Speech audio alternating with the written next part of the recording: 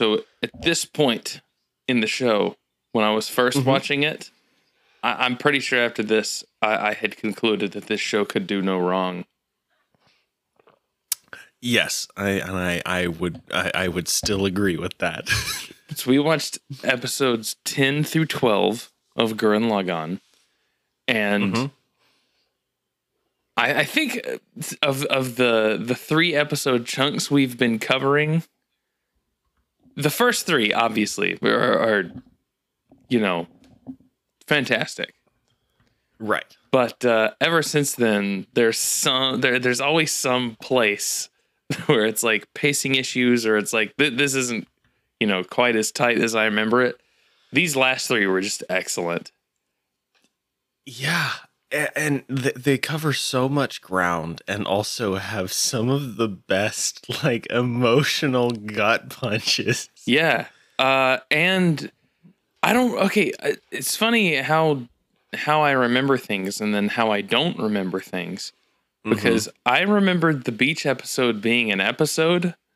I don't remember it being one part at the beginning of an episode. I was actually kind of relieved when I saw that episode 12 was when they go to the beach, because I was like, okay, good. There's already plenty to talk about with the first 2. This one can just be, this can just be here to buy time. But then, like, not even halfway through, it starts turning into like the climax of a lot of these different plot threads.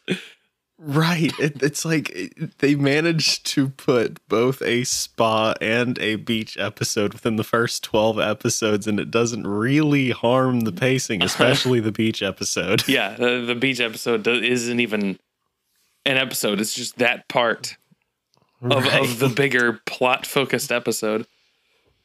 Yeah, these 3 also, man, it's, in retrospect, it's impressive how much work was done to make Nia work immediately, when before it kind of feels like our old dog just died and we're already replacing it with a new one. That's what the first reaction, where it's like, hey, we're at lesser people working on this kind of writing decision, where it's like you just killed off a major character and then immediately introduce another major one. It probably helps that that is kind of the point, and it works because of that. Where it's like as soon as Simone gets sent spiraling into this emotional abyss. Yeah, abyss is good. I was gonna say something like whirlpool, but yeah, that works. And it works that's when she shows up. It almost kind of works psychologically even. I mean, I've already talked about this, where Nia's basically an anima, but I also think that it warrants saying again, especially when she's, in that conversation between him and Yoko and Nia. Yeah, from The Matrix. He has a little, he's a little crossover you remember scene. That scene? I remember that part where Keanu shows up in Gurren Lagann. That was fun. But in that scene where she's voicing like, well, it seems like you're putting way too much on a person who isn't even here anymore. Well, it's like she's voicing what's already going on inside of Simone's head. It's just he doesn't want to acknowledge that. Yeah, she also is doing the same for, I guess, the group in general. Where she's like, she's a breath of fresh air that, maybe they don't all realize is missing, because they're all, pretty distraught, or at least somewhat aimless over Kamina being gone, because he was the whole reason they were all there. They were all gathered. This ragtag bunch of people who otherwise did not have purpose or direction, really. Kitan, was already on the service, but he was, riding on dogs backwards. Who knows if he had like a greater goal or anything? It kind of seemed like it was just survival. So that's why. On a quick note, we're talking about the dogs for just a moment, but the freaking pole jumping fish. Yeah, that was a funny little creature. I love the animals that you see on screen. They're all really goofy. I like, the favorite is that hippo that's covered in grapes or something that just takes an arrow between the eyes and doesn't even react. It just falls over. But, yeah. Like they were talking earlier, they were saying like someone has to be the leader, and they more or less off screen kind of decide it's Keaton. But the fact that it's clear that the decision is like not really made, like he's calling himself the leader, and they're sort of tolerating the idea that he might have to be. But nobody's really settled on it. He also, every time he tries, he shows himself as somewhat ridiculous. Yeah. And when he even says, like, when he kind of takes the charge and says, we got to do what Kamina would do. Exactly. Everybody's kind of, they take pause. And then I like how later on was like, yeah, he wouldn't waste a second. And then Keaton's like, yeah, exactly. That's what I said. Yeah, he's the leadership he provides is not very mature, and then it's backed up by, well, I bet Kamina would do this. Yeah, it's a very immature interim. Yeah. So yeah, the like that interaction between Simone, Yoko, and Nia, when Simone's trying to communicate to Nia, like who Kamina was, and her reactions are just extremely blunt. Like she's clearly a very sweet person, but at some point she's like, I can't. When they said, or I can't remember if it was Simone or Yoko who says it first, who like says that you just didn't know him or something. Yeah, Yoko is the one who outbursted first. I don't know. I thought it was Simone who first says it's not an outburst, but he does say something to the effect of, you didn't know him, and she says, I cannot know someone who isn't here, and you can't continue to dang it, what did she say? Oh gosh. Because that's when Yoko steps in, and you can't rely on you can't rely on someone who isn't here. Yeah, that's when Yoko steps in and like gets the big angry. This is like some of Yoko's best stuff up to this point in the show. Maybe even since. This is like the most she really is like involved as far as like the character development and stuff. I mean, mostly 99% of this show's character development is all Simone, which is fine because he's the protagonist. But this kind of what's this? What'd you call a juncture, a turning point? This is a point where Simone, has to make one of his biggest. This is one of the biggest obstacles Simone has to overcome, emotionally at least, mentally. Well, I mean, yeah, as his character, he has to overcome grief and now missing the thing that was, from his perspective, was pushing him on by itself. And there's the whole thing with the story that when they were caved in, and you get the two different sides eventually.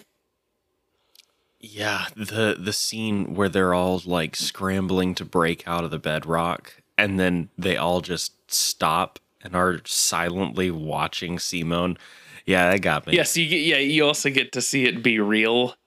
Like you get to see the thing that Yoko says Kamina was describing. Whereas like you can't give up just because he's slowly digging away. And when everybody, it was like in that moment when everybody realizes this is why Simone is the leader, or this is why Simone should be the leader. Yeah. That scene just, Maddie had come in, and like she was putting our girls to bed, or well, our eldest to bed because she only wants mommy when she goes to bed. Anyway. She comes in and she's like, "Are you okay? Your eyes are watering." And I was like, "Yeah, I just did." I pointed at the TV and she's like, "Oh." Yes, I see your cartoons. I understand. They are very emotional for you sometimes. Yeah. I like how much isn't spoken in that regard, which is funny because it feels like there's a lot in these 3 episodes that is spoken by Nia, spoken very plainly and somewhat annoyingly. She starts going freaking Socratic method on everyone, where she just says why to everything, and it's or what is right. It's like it's coming from a place of like naivety, like it's not the same as Socrates, who is trying to pursue truth, but is also knowingly being a douchebag. Like hers is naive, and she does genuinely want to know. It's funny that she isn't just interested in helping. And what I think is funny is that she's accused of coddling Simone. Or not accused of, but Yoko says, just don't coddle him, when she's the only one who hasn't been coddling him. Right. I thought that was cool. That was a nice way of so I we don't like it when people tell instead of show. But I don't think that's what that was. That was actually a good way of showing that Yoko like doesn't approve of what she's doing in the situation, because she's like very obviously projecting when she says that. Yeah. It's really effectively done.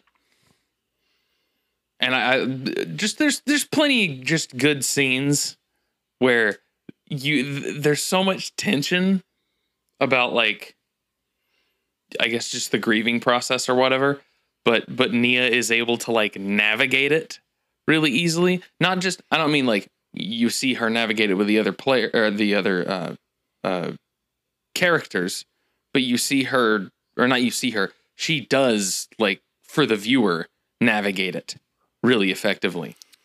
Yeah, and she also like she kind of makes herself a kind of a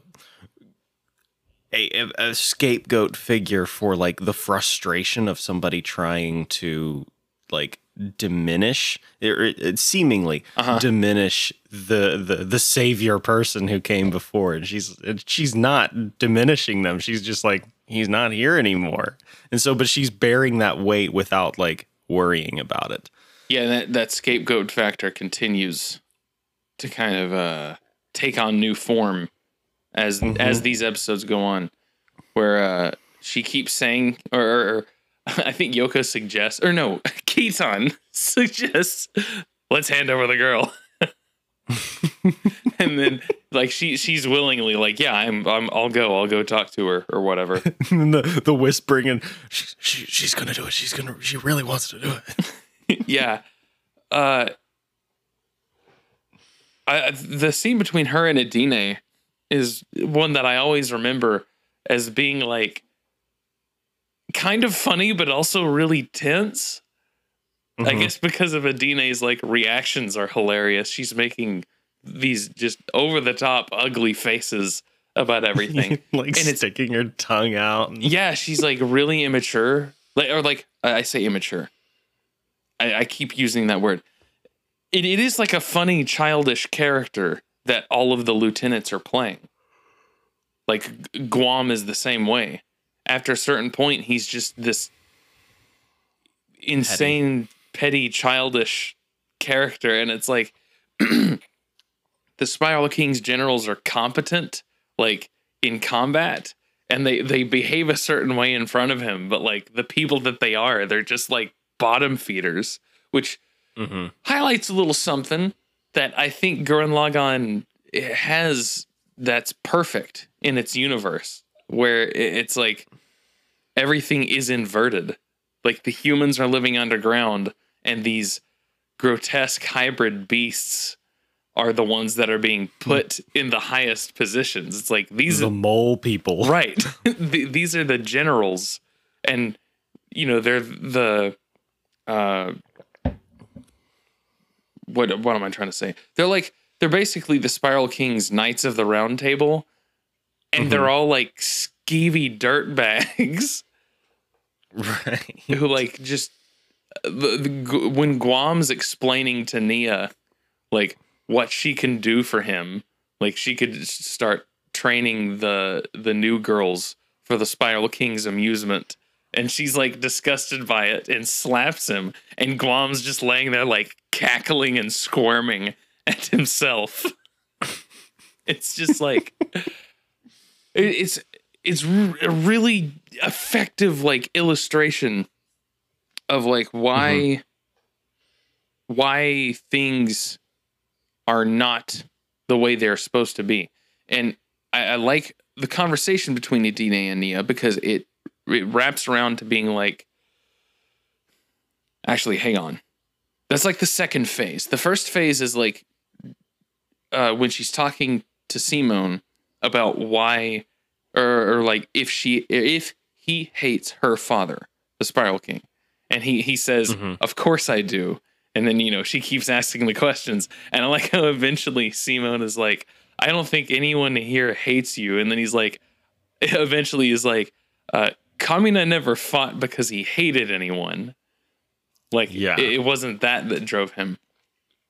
So it's like she's pulling this stuff out of Simone. And even though, yes, show instead of tell, there is at a certain point that the thing that you do have to show is the hero kind of saying something out loud, because now he has to take it seriously. Like now it has taken form. Like right. It's like it's going from his brain into like an oath almost. Yeah, I mean I watched a video just yesterday that said you should be careful when using this word because it is somewhat sacred. But it is. I do think I'll say this. I think that it is like there's an element of logos to that, where it's like you are trying to speak something into existence. So at the point where he's grieving and he's got a lot of these thoughts in his head, and there are some things that he's saying that he doesn't mean, like especially when in the previous episodes he was rampaging and like being extremely violent, yeah, and like shouting these violent battle cries and stuff, wrathful, right? And you can tell that he's probably feeling that, but there's not a lot of truth to it, if that makes sense.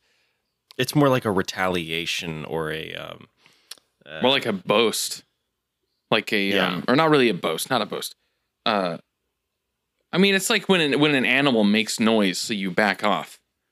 It's kind of like that. It's basically he's like trying to make himself look bigger to his enemies and to himself in that moment. Yeah. Which is ironic because the only reason he's like this is because he feels like now he's in great danger because Kamina is gone. But the scene that she gets, the point at the story where she finally is getting these things out of him, where he's actually saying them out loud, where it's like, yeah, I'm not actually fighting for hate, and it's not. It's almost like at that point now he can't really take the idea of vengeance seriously. It's like now it's like, well, now these people, it's because this is wrong, not because they took something from me and I'm going to get even. Yeah. Shoot, I've completely lost my train of thought. That was going somewhere else. So you said that was the first phase of her. Yeah. It was, for Simone, it was like an extremely important moment just in his development.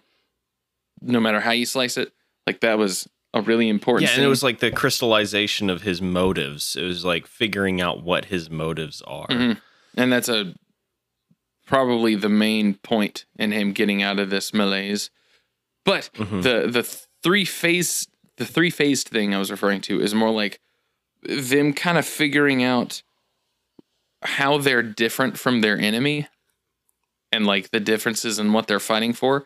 The second phase is when Nia's talking to Adine and she keeps asking her questions like she does everyone, where she's like, she was like, I don't hate you. I could care less. Like she has this low opinion of humans, which I think is funny because it's clearly her trying to. It's exactly what Simone was doing earlier, where she's trying to say these things where she's like, humans are low, maybe even lower than worms, and it's like, yeah, that's not true.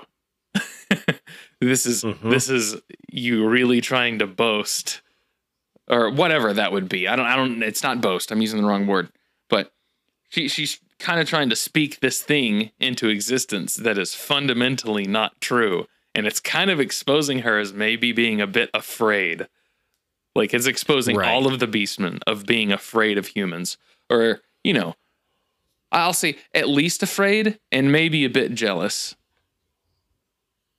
But yeah, and that comes into play a little or a lot a bit more later on. A lot of it more later on, and also it is kind of a little bit of a pattern of reality, where it's like the great purpose that humans can serve makes inhuman things a bit resentful of them.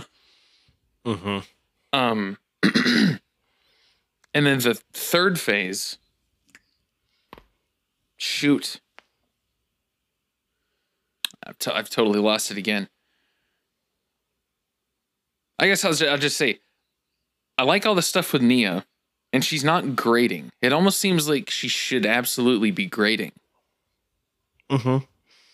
Like, her design. But I think that she's serving such a purpose that you don't really see it as grading, because you're watching these characters react and grow because of these questions. She's also not a Mary Sue. Like, she is obviously very flawed, and the scenes, the beach scenes with her and Yoko is very. It does a lot to kind of bring her down to be like a more human character. It's also hilarious. I don't remember that being that funny. Also, what the watermelon that just starts walking away and like no one reacts to that. It's just like, yeah, go get it. That's what watermelons do, right? And then when Nia splits it, and then like the little creature like separates from it and has eyeballs now. It's a weird place that they live in. Or I guess it's a weird place they're crossing. Yeah, I guess there's an interesting clarification, because I like how they're heading for the Spiral King's headquarters. Or is that what it's called? Is that what they call it? I can't remember what they called it. Are they calling it the headquarters? Specific. The gunman headquarters? Or was that already a place they made it to? Yeah, because that's what Daigunzan was. Yeah, I think that Daigunzan was the mobile headquarters, and now, I don't remember what they're calling it. It is like a new base of operations that they're heading towards. But yeah, I like they're heading towards that, and resistance is getting greater the closer they get, and they had the whole. I like how in just half of an episode they cross the entire ocean, but I like how it's like they're moving inward. Like humanity is returning inward after it's been scattered not only underground, but like to the edge of the world where there's hybrids and stuff like that. Yeah. This it's almost Tolkien-esque the way this is set up. If I'm gonna drop one of those. Oh. I don't think I ever, or I'd not ever. Okay. The way I'm saying that is not right. It's not that I didn't ever notice this before. It's that I wouldn't have. But now that I like am aware of some of these things, like symbolic patterns and stuff like that, it's impressive how much of Gurren Lagann is almost by the numbers.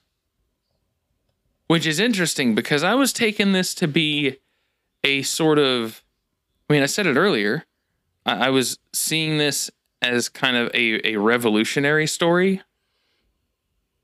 but I'm not 100% sure it is. This is almost not that. And there's it's almost like a restoration of the rightful like human pattern of growth rather than being subjected to a pattern of slavery. As some sort of return to something.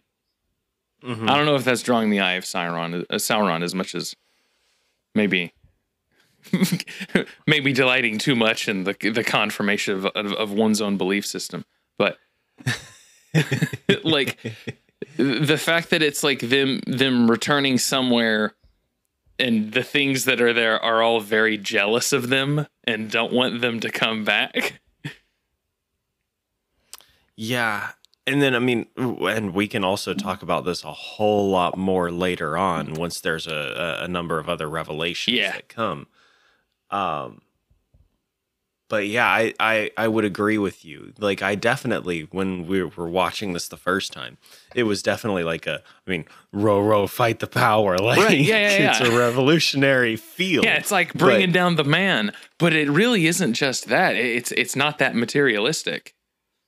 There's way more going on here. Also, I was going to say earlier, and I'm glad I got not really interrupted, but I'm glad that I stopped because I think I was wrong. I was about to say that Nia is like made to be grating, like she's overly like cutesy, but she's not quite, because she's also very strange. Like her irises, like the design of her hair and stuff, she's almost kind of alien and hard to grapple with. And the scene, like, it's comedic and obviously fan servicey, but the beach scene with her and Yoko, where it's like the difference between them, Yoko is really, because of the world she's grown up in, really does behave like, maybe I shouldn't say this. This might actually draw the eye of Sauron. If I decide to cut it out, I'll cut it out. But I guess just, you know what I'm getting at, I'll say it. But she's behaving like a man. Like she's an expert with a rifle. And no one is particularly, like, surprised by her attire, because who's surprised when a man walks around bare-chested? Yeah. And then now that they're seeing Nia, who is not like that, it's like they're getting an idea of what the feminine actually is that they weren't getting from Yoko. Like, Yoko is not the anima for Simone. She maybe was actually more the anima for Kamina, which says a lot about him. Just how over the top, like, how flamboyant he was. How flamboyant, yet how much machismo he has. It's like even his anima it looks like Yoko. Yeah, Kamina has the anima that a WWE pro wrestler would have. But yeah, the difference in the group's reactions to Yoko and Nia is that when Keaton's like, Yoko's right, leaving more to the imagination is way better. And it's like, you're kind of returning a sort of sacredness to the feminine that so far they've literally not encountered. They haven't encountered the absence of what is now making them more interested in it. It's like a return to potential. Yeah. I didn't even think about that. Yeah, I had all sorts of neurons firing off where I'm like, I'd never noticed any of this crap. Which I'm not going to hold that against myself, but I am going to point out that I was definitely getting all this from the show originally. I just wasn't able to articulate it or even understand what was like happening. It's definitely a subconscious thing. I mean, I think now that you and I have gone through the various journeys and exposures that we have a better vocabulary now. You absolutely more than me, just because you absorb an exponential amount of information more than I do. I don't know. I think maybe on this specific topic I have absorbed more. Right. But then you start talking about Linux, and I'm like, I can't. I don't even think we've just absorbed different information. That's probably very accurate. Yours got you employment, and mine got me this. But yeah, we definitely took all of this in subconsciously. It's just now we're looking back at this through the lens that we currently have, and it's making it clearer, and it's not even harming any of the image or the final story of the show. In fact, it kind of like pushes it forward and makes it even better. I would say it's transformed it to me, because it's like now that I have a few more bits that have been refreshed to me with like this new, I guess, cipher. It's not necessarily a worldview, but this kind of new technique of actually understanding stories.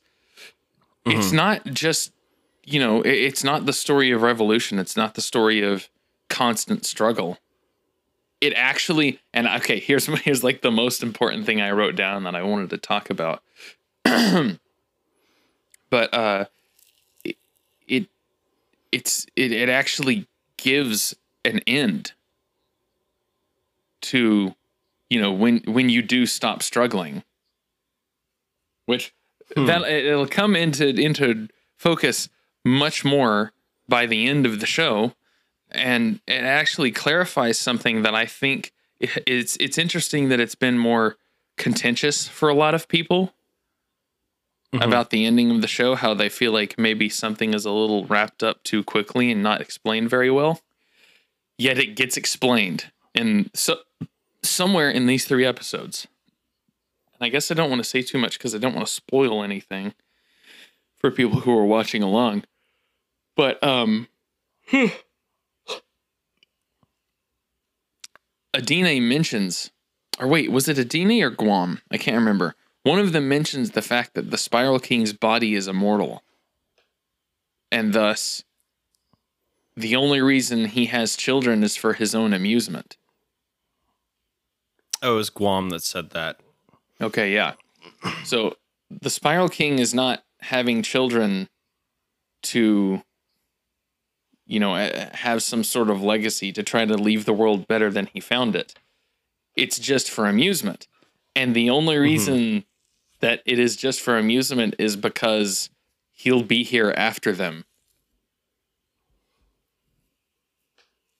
There's no reason to leave a legacy if your legacy is going to die before you do. Also, you are the legacy if you're immortal. Right. It's like, why would you worry about the future or like other people? What's going to be here after you? Because nothing's going to be here after you. Yeah. I mean, like I said, I don't want to spoil anything, but are you picking up what I'm laying down on that? Because there's something near the end of the show where people are like, why can't they just do this? The characters even say this, but that I've heard people who I've shown this to do kind of wonder. They're like, it does feel like they just kind of say that you shouldn't do that. And to them, it's coming off as a sort of moralization. But it could also just be, oh, we wrote ourselves into a corner. I think this being said here almost explains why. Because it's like, well, we were just tyrannized by that. We were just tyrannized by something that didn't go when it was supposed to. And I'm trying to pinpoint exactly what you're alluding to. I thought it would be obvious. I'll have to edit this out. It's not immediately obvious for me, and maybe that's just because it's been a while since I've watched the rest of the show. But man, well, I'm not. I'll edit this out for sure. This won't be a will I or won't I. But when Simone doesn't use spiral power, because what I would say now, to my mind, one of the defining features of why the Spiral King is an evil tyrant that has to be removed is his immortality. Like that Yeah. that colors the way he's going to do things. Absolutely. Okay. Yeah, that's interesting. I did not think about that. It's also a bit telling that the language Guam uses, he says he was given an immortal body.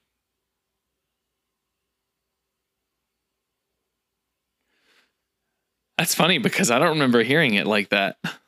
Yeah, I don't remember that either. In fact, I don't think I remembered that he was immortal. Um, I mean, like I didn't have any like It didn't seem he always significant. seemed like in his prime. yeah. It didn't seem significant that he had been around a long time because, you know, he didn't seem like a particularly wise man or nothing. But it's almost like, well, who needs wisdom if you live forever? Right, you can kind of just brute force things. Right. People kind of become wise as they realize, they're here for a good time, not a long time. Right. I mean, wisdom is kind of realizing what matters, and Yeah, the way that things matter is how they benefit your life. And if your life is immortal, well, then, well, Wow. not even just like if they benefit your life. It's like but because there's plenty of things that are wise that have nothing to do with your life, but maybe life that comes after, or giving attention to life that came before that's not here anymore. But yeah, that was a detail that I think I wouldn't say I skipped over it, but it didn't seem to glow like it did this time. Or I was like, oh, well, there it was. That thing that people are kind of feel like was wrapped up too quickly. It's like, well, it was already wrapped up just now. It's like, here's one of the reasons why this is a problem. And I'm not gonna hold it against a writer when they've already told you why, and you want them to tell you why again. It's like, no, you have to tell me again. I forgot. It's like, okay, well, they're respecting your intelligence by not telling you again. Yeah. I guess you could argue, maybe it could have been a little more obvious. But I actually like that it's subtle, and I like that I found it after this many previous viewings. I think It really is the gift that keeps on giving. Yeah, I think the idea that you keep getting more from something, not just you repeatedly watch it over and over and over again, but like years later, you get more from it. And the fact that it has not yet been diminished by those repeat viewings, because I'm going to tell you right now, I didn't like episode 4 the first time I saw it. That wasn't news to me. But that was kind of like the pacing stuff was always like known, where it's like some of these episodes are not as good as the other ones. But everything else, it's like my opinion of this only grows.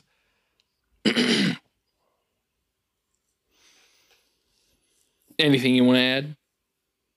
No, I'm silently nodding my head in the very podcast friendly affirmation way. Yes. I know it well.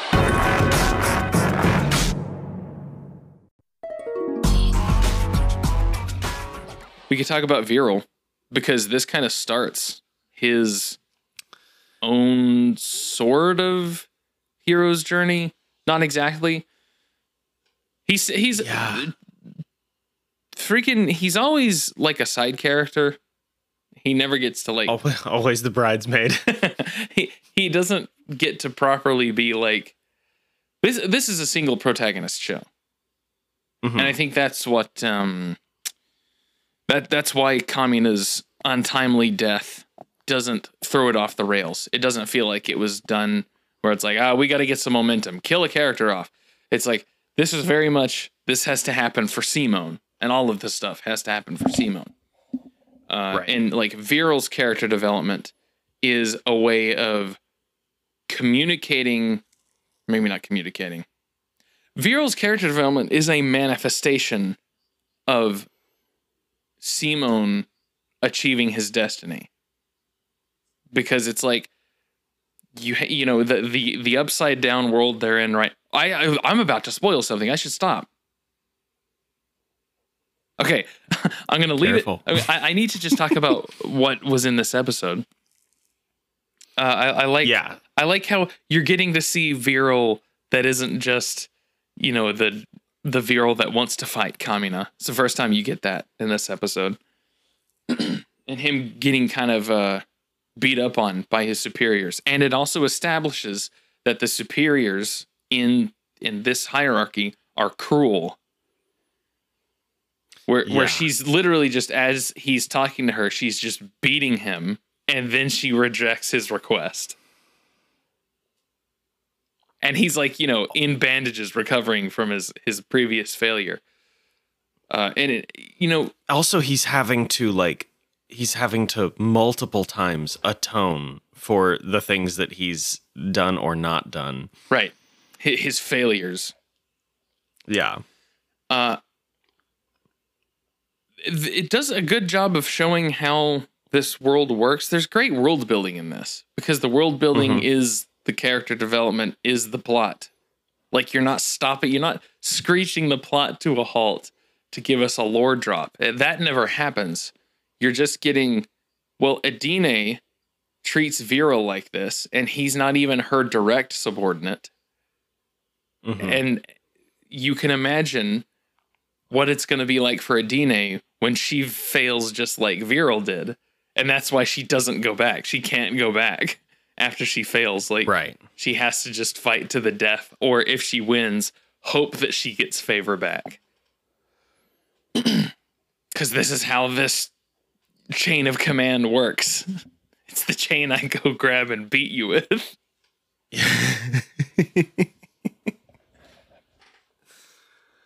The other thing that I definitely noticed in this episode that I think that I forgot on, you know, from previous viewings of the show was I think I forgot that Viral didn't know Kamina died. Really? I always thought that was interesting. Because he has... And I love it. I mean, like, it's kind of tragic.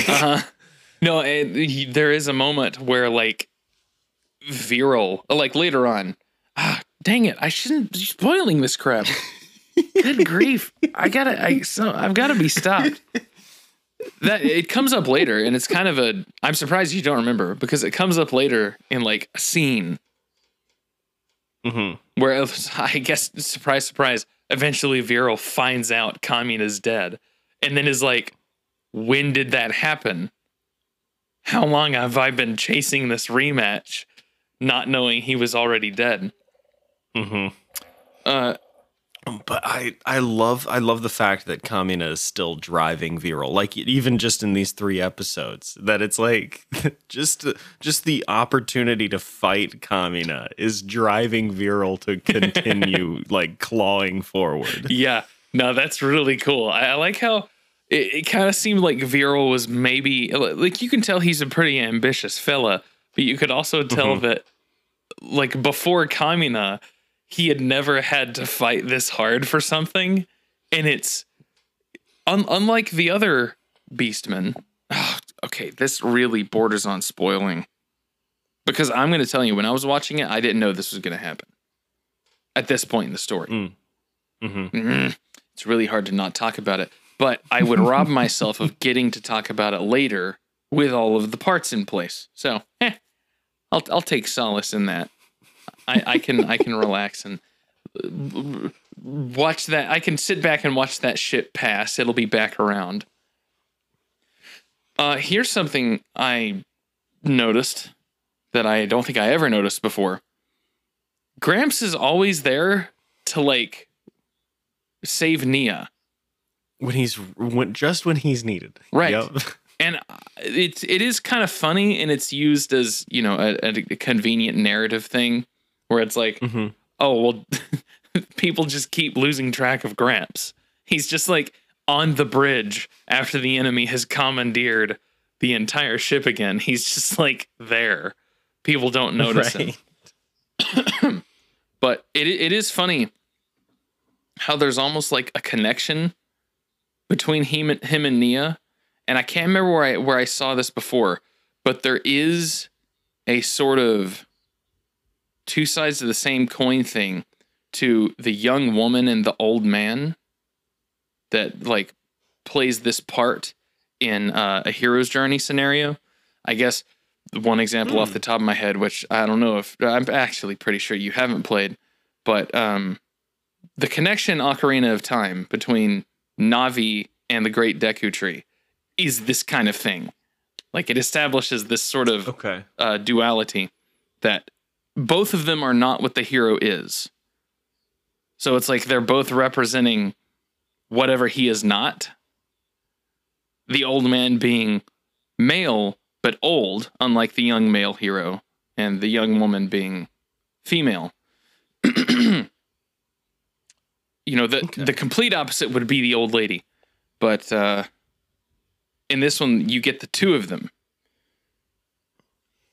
It doesn't really expand upon that. That was just something I noticed that I didn't notice before. I'm like, oh, there it is. I'm seeing that come up more.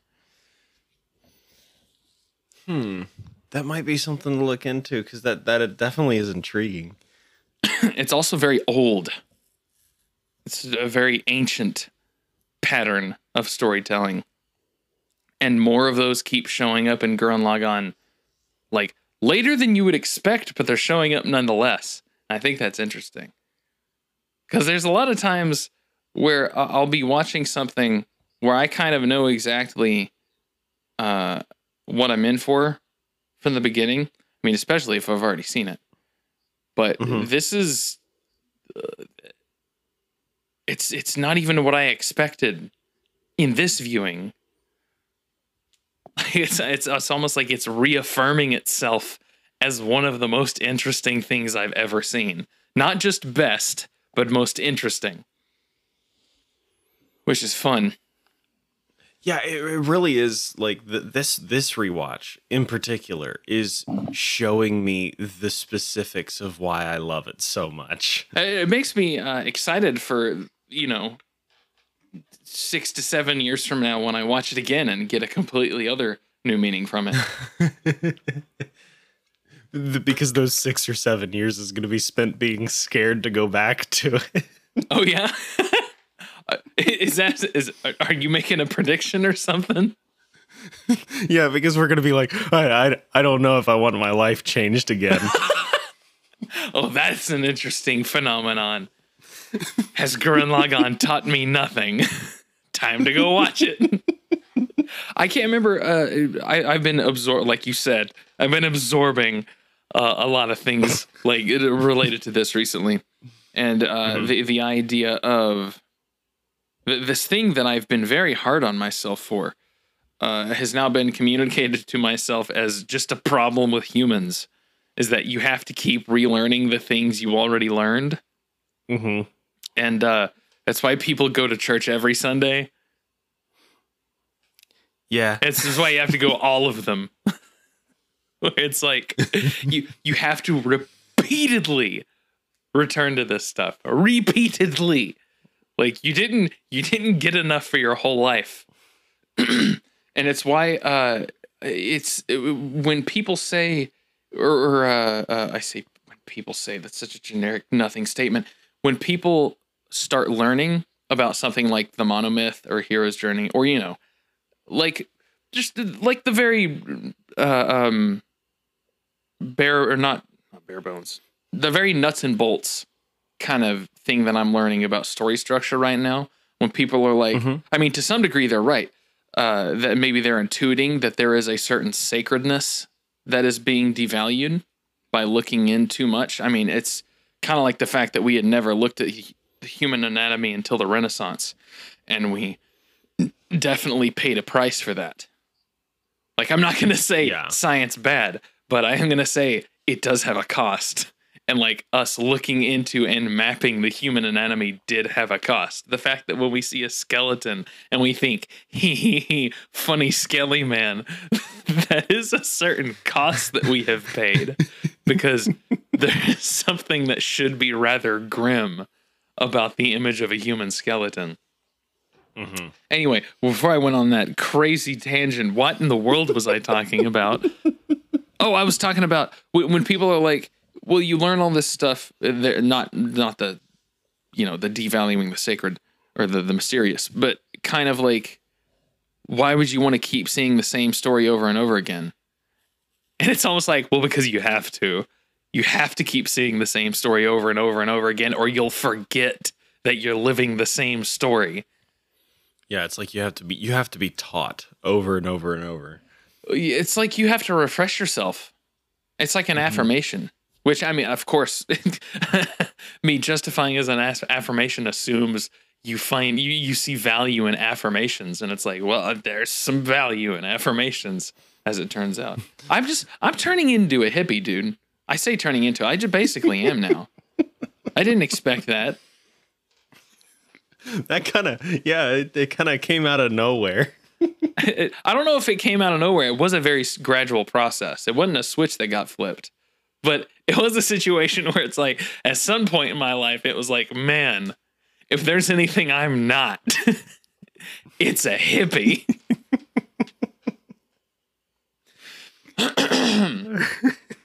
So do we want to talk about the big moment? The one that gives me goosebumps and makes me tear up every time. The big moment. Yeah, out of these 3 episodes, I'd say, and it's in episode 12. It's where this arc ends definitively. And it's where you get the image of them riding that wave, crossing the shore, and then they're walking forward again. It's like, we're past it. It's over. They've crossed the divide. Yeah, and it's caused by Simone moving on. Like getting back on his feet. And and it took an atomic bomb's worth of energy when he did it. Yeah. I think, to be fair, I mean it would take an atomic bomb worth of energy to move on from that event. Like the very soul that was giving everyone purpose who didn't have purpose before was just gone all of a sudden. It would take atomic levels of energy to get that momentum going again. What I think is funny is that there was a surprising... It's like everyone else in the group is more hopeful than Simone is. And it's, it's probably because Simone was closest to him, but it was also because he wasn't just Simone's leader. But because the rest of the people weren't as close to him, it's almost like they're intuiting the fact that this doesn't end with him. Whereas because of Simone's history with Kamina and like that shared memory they have and have completely different perspectives on, when he's like, the only reason I kept going was because Kamina never lost hope, never lost his confidence, just onward and upward, that whole thing. He thinks that that's why it happened. So he's the one that thinks, well, if he's not here, you take that out of the equation, I die in the collapsed earth. Yeah. But I think it was funny how everyone else around him, and it was making him mad, visibly, was already like, well, what's next? What are we doing next? And it's not just, the resentment for someone, for thinking someone's moving on too quick from a death. But everyone else is just kind of waiting to be like... Yeah, it's almost like a I'm upset because it seems like they're expecting too much of me. Or they're expecting anything. Like, I think what Simone thinks is supposed to happen now is we lost. Like, Simone thinks we're done. Go home. Yeah. You lose. Yeah, that's what Simone thinks is supposed to happen now. Whereas everyone else, like I said, probably because they weren't like Kamina was their leader, their military leader, more or less. They're like, okay, well, who's next? We're still doing this, right? And I think that's funny because that means the people, the masses, they are aware that there is something from the ether that has now been pulled back into existence, and they're ready to follow it. And that thing, like they've been inspired with this, right? And it was a thing that was always there. It wasn't just a flash in the pan to them. It wasn't some crazy guy. It was like something that was already there, that was maybe dormant, that was existing in the nothingness, has been pulled into someone. That someone's gone, so maybe it's floating around again, but it's like now it's too late. Now they know it's there.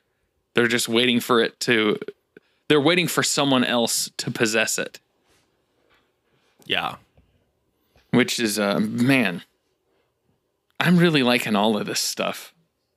It's so, it's just so bang on, which is astonishing. Like I said earlier, I thought this was just going to be, fight the man. A very surface level story with excellent execution, but it's absolutely not that. It's so crazy just how the perception of this story has completely evolved. Specifically on this viewing. Mm-hmm. Like, this wasn't the viewing I was going in with earlier. Shoot, there was one more thing. Oh, I was just going to say, like, that moment where he's, ready to beat back Adine and Viral and all that, and he's like, he has all of the memories, going by in that montage, and then, the, resolve returning, just the animation on that, like, the flow of everything, freaking gets me every time. Also, when they're having like that final moment, when Nia says, "Here, let me," and she puts her hands on the controls, and then he puts his hands over hers, it's like that. I mean, there's something to that. It's not nothing. And it makes me flash forward to like the movies and to the finale, and it's just we'll get there.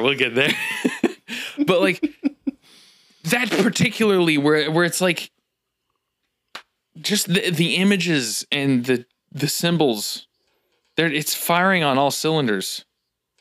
Everything is just, it's falling right into place. Everything, like, it's happening at the right moment. It's showing the right thing at the right time, and it's showing the right amount of it. Yeah. Like, it's not indulging. I think it's funny how when he does destroy all of the enemies, he does it like almost suddenly. Like, at some point he's like, we don't have time for this. Where it's like, you get the flashes of, oh, this is the new Simone. Like, this is leader Simone. This is the one that was, you had his enraged form earlier that was disintegrated, but was new. Like, Kamina's death created a new piece of him that is extremely dangerous for the enemy. Yeah. Like, it's this person with resolve and killer instinct if he needs to have it. But it's like now he's got the brain attached. And the heart. Yeah. And at this point, it's like, now it can come back and it won't be destructive. Well, okay, it'll be destructive, but not in the greater scheme. But like he's like, they're losing. He's losing the fight to Adine. Or losing the fight to Viral and Adine. Which, by the way, what a cool set piece. When Viral has the ship attach and then start diving. I was like, oh, that's cool. That's such a cool and tactic. Then all of the like the dents going into Daigunzan. Yeah, from the pressure. I also liked when Daigunzan, like the cockpit down beneath, not the cockpit, that kind of dome that Gimme and Dari were looking out of, when it gets hit by the torpedoes and all the dudes on the bridge grab their nuts. and then when Gurren Lagann like hits the drill into Daigunzan, and then you see Liron go, woo! This is the first time I've ever noticed that. There was so much comedy in this scene. It almost felt like a Marvel film suddenly. Whereas like the climax has all these like just funny little things that are happening. And you know, the climax of this arc, I like how it was also partially the beach episode, which like that, I think that checks out because the beginning of it is, you know, just the desaturated, dour, grieving misery. And then it's like the triumph, of course, should not be dour and desaturated. Like that's a mistake that someone who thinks, oh, I need to maintain tone, that's a mistake they would make. Because it's like, no, this is triumphant now. Like all of the color has returned and we're laughing again. Yeah, plenty of good physical comedy, but like that moment where Simone, like the new it isn't just Simone's back. It's like Simone has arrived. Yeah, because if it was just Simone being back, he wouldn't have had that moment where he's like, we don't have time for this, and he breaks free and then gets a water drill to send him back to Daigunzan. Yeah, man. We're calling it Daigunzan. That's not what it's called anymore. It's been renamed. I can't remember. Did they just call it Daiguren? I think you're right. I think it is just Daiguren. Okay, yeah. Back to Daiguren. The enemies keep calling it Daigunzan. I liked all of the extra characters. They've really, at this point, it's like they've all come into their own, where they just get to. But at the same time, they're still just like a unit. Yeah, you like whenever I think of those twins, I always think of them in the crowd of the other people. You get them all together. Keaton is he's like your singular character that you get that is like separate from them sometimes. Yeah, but he's the mouthpiece of that group. Yeah, he's like Keaton. Keaton is the voice of the people. Mm-hmm. I take it back. When I think of the twins, I also think of them arms folded, hunched over, and stomping their feet. I wish I had written it down, but everything they say is gold, so it's basically like, nah. It's just look up any of their lines. Oh, I forgot their names again. One of them is Balinbo. I remember that. Like something in Balinbo. Yeah, I like how the show does not spend 1 minute on their backstory, because that would be lame. It doesn't need to. Not everyone needs a backstory. Not everything needs to be fleshed out. This universe exists not to be a replacement for your universe.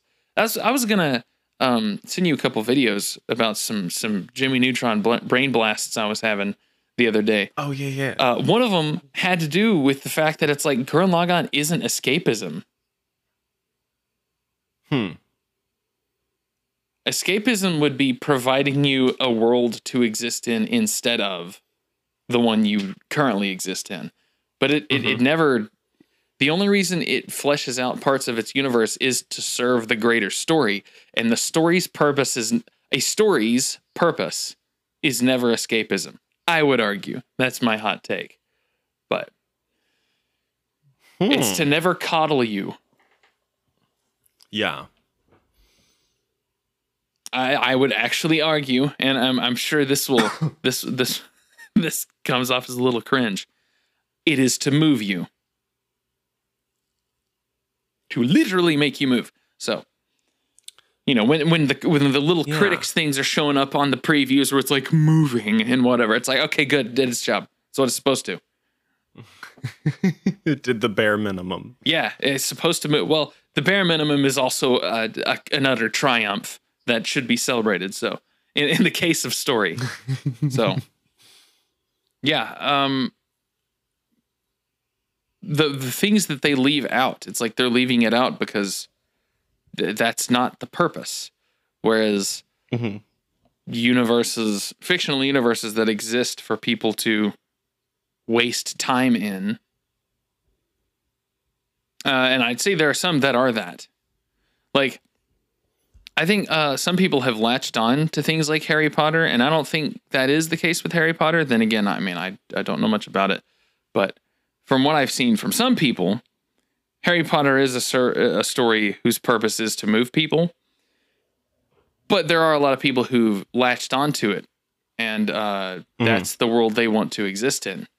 Like, I mean, yesterday it was happening everywhere. Like, there's people in the gym wearing Harry Potter shirts.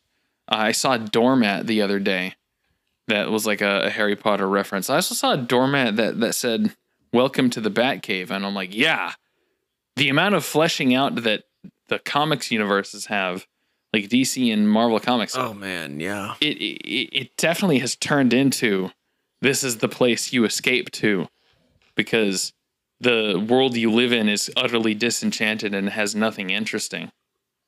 Mm-hmm. Or the world that you're allowing in.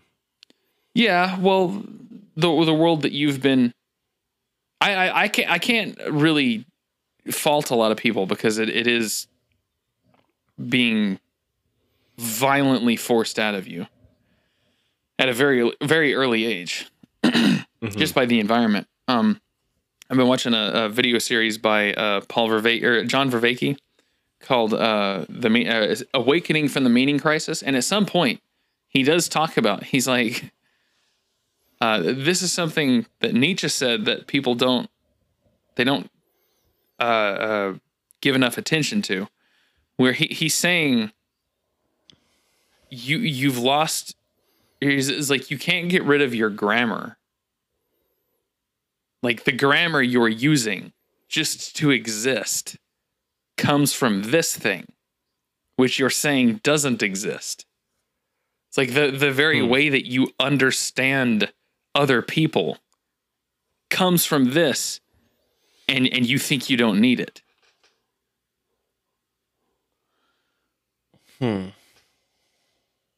So, yeah.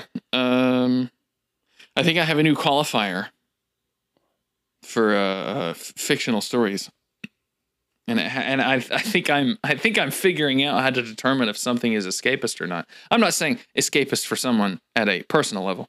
I think you could get escapism out of anything if you were really desperately trying to escape your own life. You're trying hard enough. Yeah. If you try hard enough, you can avoid all of life's problems. You can exist in any world if you work hard enough. I'm afraid that isn't true. You can only exist in this one. That's true. But this one is kind of like the coolest one. So anyway, that's getting out there. But yeah, we can probably wrap it up. I mean, everything to do with the climax somewhat with Simone, is really just going to be gushing. But like the part where the mole man is like, was this hole here before? Like when he finds Logon in the dirt, I remember thinking, of course Logon's in the dirt. It had been discarded as garbage. I don't care that it's not physically there. That is where he finds it again. Yep. And I'm like, that was another thing where it's like, yeah, you have to repeatedly keep learning these things. Simone has to continue going back to the dirt to dig because that is where Logon is. And also, it's like Logon didn't come down in the room with everybody else. It came down right in front of him where he was digging, like where he was already moving. Well, right, but not even that. The part with there being holes in the ship, that's funny. That's funny because it's silly. Because that's not actually how it works. It simply just is that Logon is found in the dirt. It's found in the refuse. Like the place where you think you don't need it anymore. You go back in there, and that's where you find whatever the mythological being that Logon is. That is where it's found. Like, because that's where he found it to begin with, and that's where he finds it again.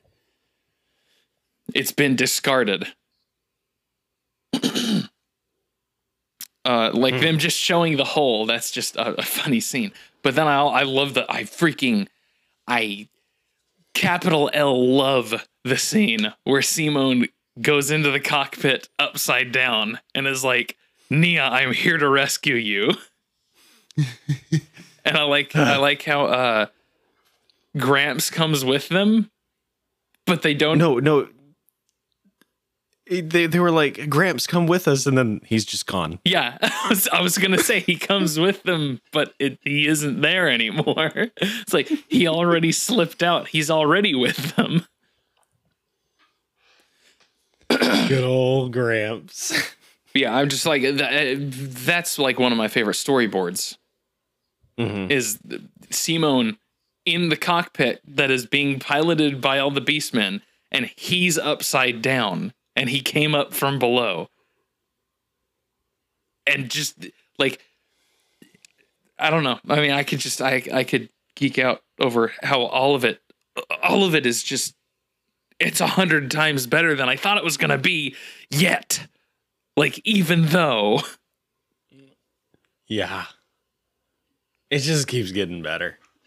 I'm looking forward to watching more just because at some degree, I like where it is right now. I like that I know where it's going, but I may not even know exactly where it's going. It may, it's more like because of this new lens. It's like it could just completely surprise us yet again. Yeah, I love the intro for episode 12 where he says, "The man is back on his feet." Freaking ooh. I was covered in chills. I'm covered in chills now. We probably need to wrap this up because I'm going to go back to sleep. Yeah, that sounds like a plan. Killing people's bad, but Adina isn't people. I'll argue that. I would actually argue that Adina is basically a demon. Killing Beastmen is good. I wouldn't even say that broadly, though. I'd be hesitant to, but I do believe in human supremacy. I absolutely. If you got me dead to rights, I admit it. Man, I really like humans. Have I been infected by other things? Because when you said human supremacy, I like twitched. Like, no, that's not right. Wait, yes, it is. No, that was the joke. It's okay. It's okay. That was the right reaction. It was supposed to make you think, hey, what? No, I mean, if you really cornered me, you brought me all the evidence. Yeah, I'd have to admit, I am quite fond of humans. But yeah, we'll see y'all next time. What are we watching next time? It's Outlaw Star again, right? I think it's Outlaw Star. Cool. Yeah. We're about to get. I'm hoping we're getting into the weirder stuff in Outlaw Star. All right. Starting to see a whole lot of strange characters popping up. But yeah, I'm excited. That'll be next week. Yeah, go beyond. Placeholder. Dang, there was a piece of Simone's speech that I meant to bring up here, and I totally forgot about it. Oh man, just when he said, "Who the hell do you think I am?" That was sick. I mean, we're never gonna stop. We should quit it right here. We'll have more episodes later. There'll be even more to talk about. Oh yeah.